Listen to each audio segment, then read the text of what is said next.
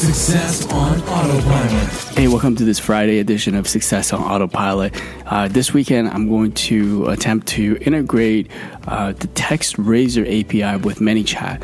And what the TextRazor API can do is it's got its own artificial intelligence techniques to be able to parse data, specifically semantic metadata from URL. So that means from any URL that you put into through their API, you'll be able to pull out text data, and there's an endpoint that's called cleaned text. So I'm going to play around with this to see what I could do to pull in information from multiple websites and see if we could come back with let's say a clean text is what they're saying, to make our chatbot smarter and make our chatbot more intelligent by having the ability to essentially tap into the TextRazor API. So a few weeks ago, we did a integration with Wikipedia.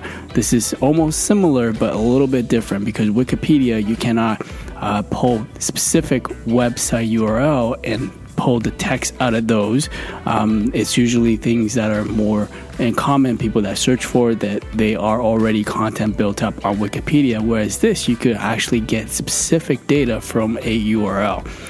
So that's really interesting. So I'm going to create a weekend project where we'll try to integrate the TextRazor API with ManyChat, and we'll create a whole tutorial this weekend for you guys if everything goes well, and we'll post that up on YouTube for you to check out.